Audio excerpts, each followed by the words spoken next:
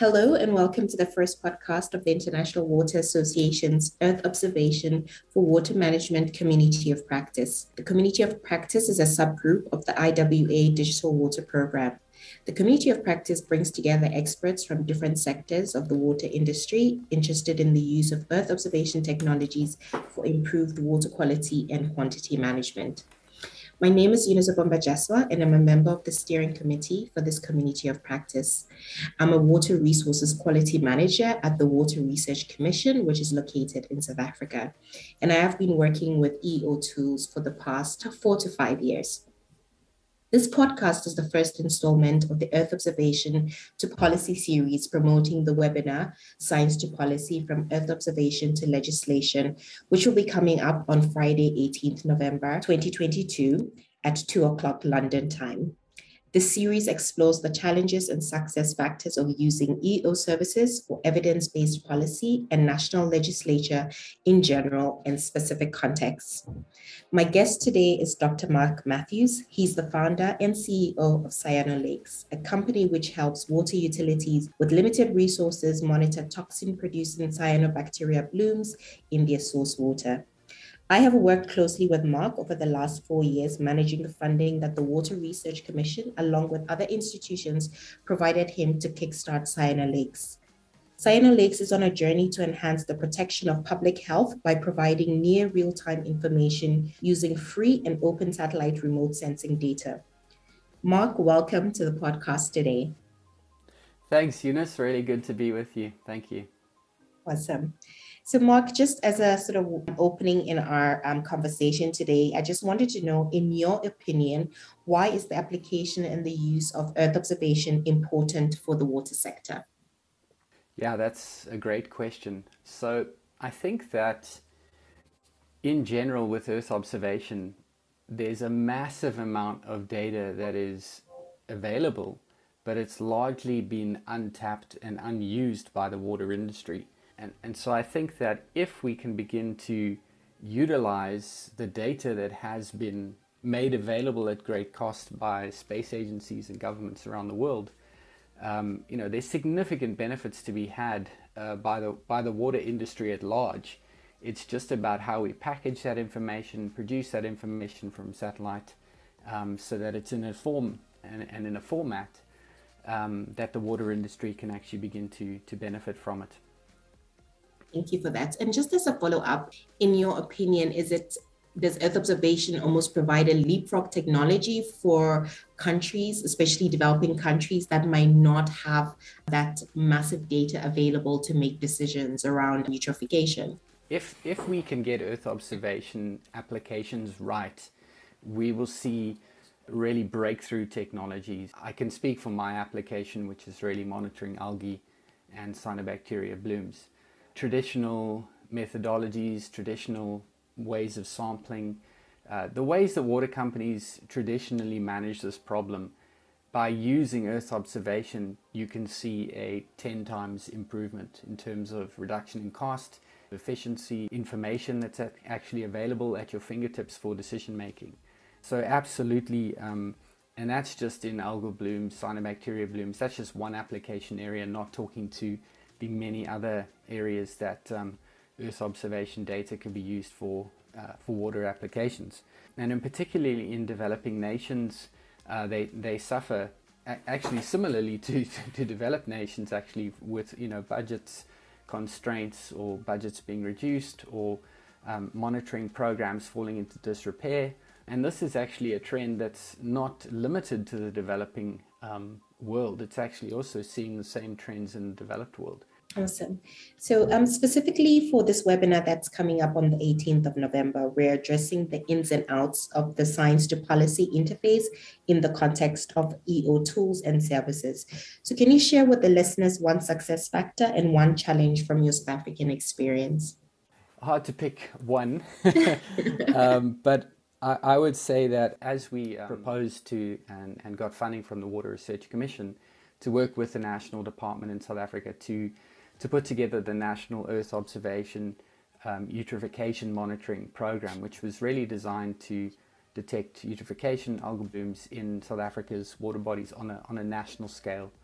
And one of the successes was being able to collaborate closely with the National Department of Water and Sanitation.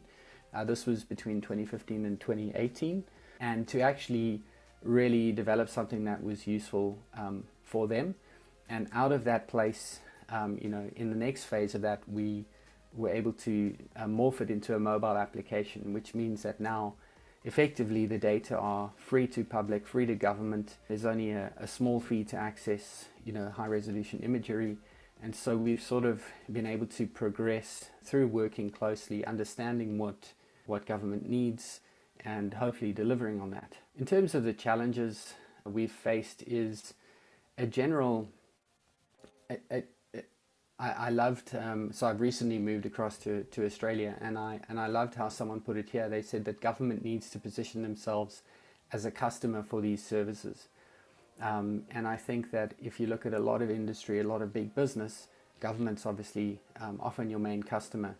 But I feel like in some cases, we've encountered a lot of blocks and challenges where government isn't quite ready to adopt this technology. And primarily the reason behind that is that the legislation doesn't exist.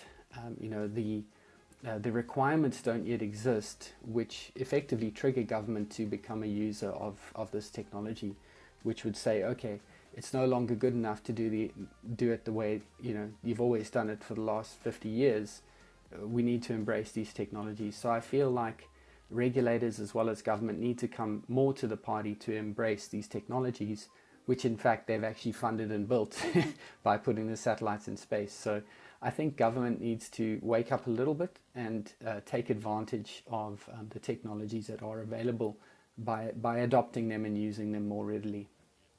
And just to sort of as a follow-up, I think you mentioned earlier that you had also developed an app which normal citizens could use. And I think maybe talking a bit about that app and how it would also help government in terms of safe use of recreational water, for instance. When we think about our guidelines with regard to that, to water recreational guidelines in terms of safety, I think if you could maybe just speak a little bit to that, because I think it also gives a nice application of what the app is about.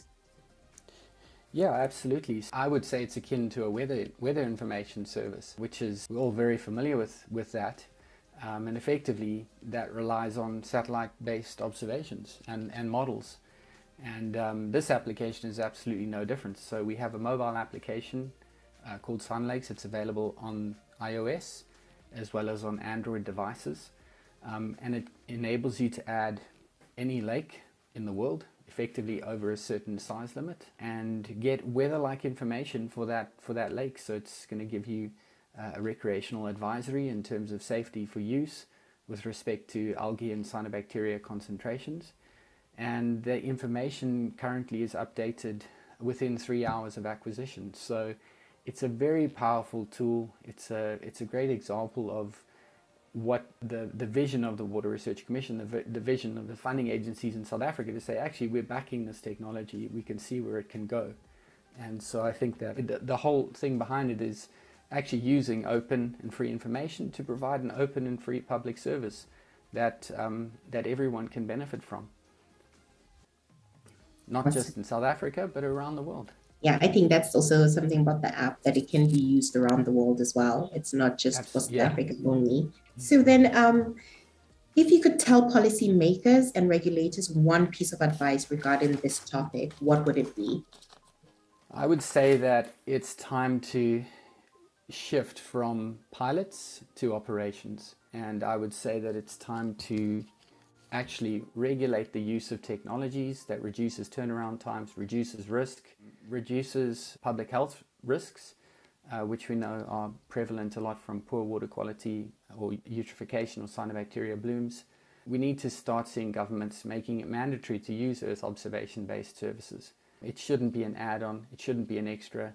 Technology is there to reduce the risk in near real time and actually also provide forecasts. It's time to actually step up to the plate and begin using this technology around the world. Thank you, Mark, for that. Just sort of in summary, I think definitely water quality monitoring solutions that not only are useful for water utilities, but also individuals are really coming to the forefront. But policy seems to be lacking behind. And I think really that's the key thing. The enabling environment when it comes to policy is really important for these solutions to really take off. And I think the science shows that the methods are reliable.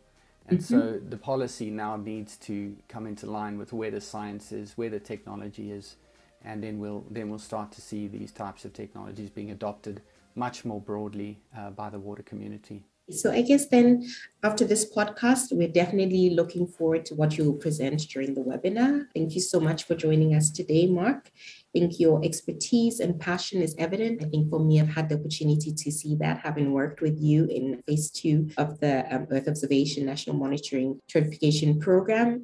It's been such a pleasure to work with you and to really see the development of Sayona Lakes and to see the global interest in what you're doing with Sayona Lakes as well. Then I just want to say to our listeners, thank you also for joining us today. And please do join us again next week for our second installment as we interview Dr. Alexandra Bell from the Julius Maximilians University located in Germany. Alexandra will touch on some of the insights from her research on remote sensing for evidence-based policy. And also don't forget to join us on Friday, 18th November at 1400 hours, that is 2 p.m. London time, for our webinar, which is titled Science to Policy from Earth Observation to Legislation.